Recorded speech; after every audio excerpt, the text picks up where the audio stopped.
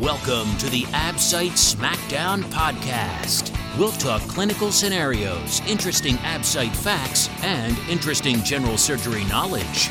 Now, let's get to it. Teacher knows best, or do they? There are a lot of factors that play into our education and what shapes us as residents and eventually surgeons.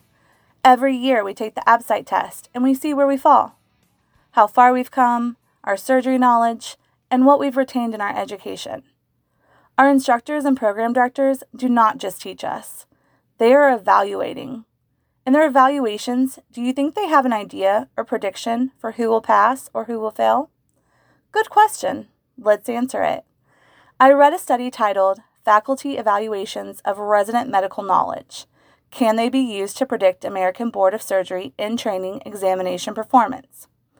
Very wordy title, but an interesting topic, at least to most of us in the field. Here's a link to the study so you can peruse the specifics on your own time.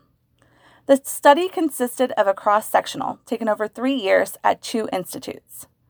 Faculty rated residents' clinical knowledge. The study used the interclass correlation coefficient, ICC, convergent validity between faculty evaluations and ABSITE performance were assessed. In case you don't know what that is, let me explain. In statistics, the interclass correlation, or the interclass correlation coefficient, ICC, is a descriptive statistic that can be used when quantitative measurements are made on units that are organized into groups. It describes how strongly units in the same group resemble each other. Here's what happened. 1,562 faculty evaluations were completed for about 147 residents. There seemed to be no link between the faculty assessments and residents' ABSITE scores.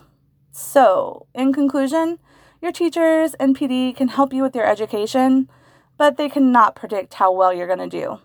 Hashtag ABSITE Smackdown.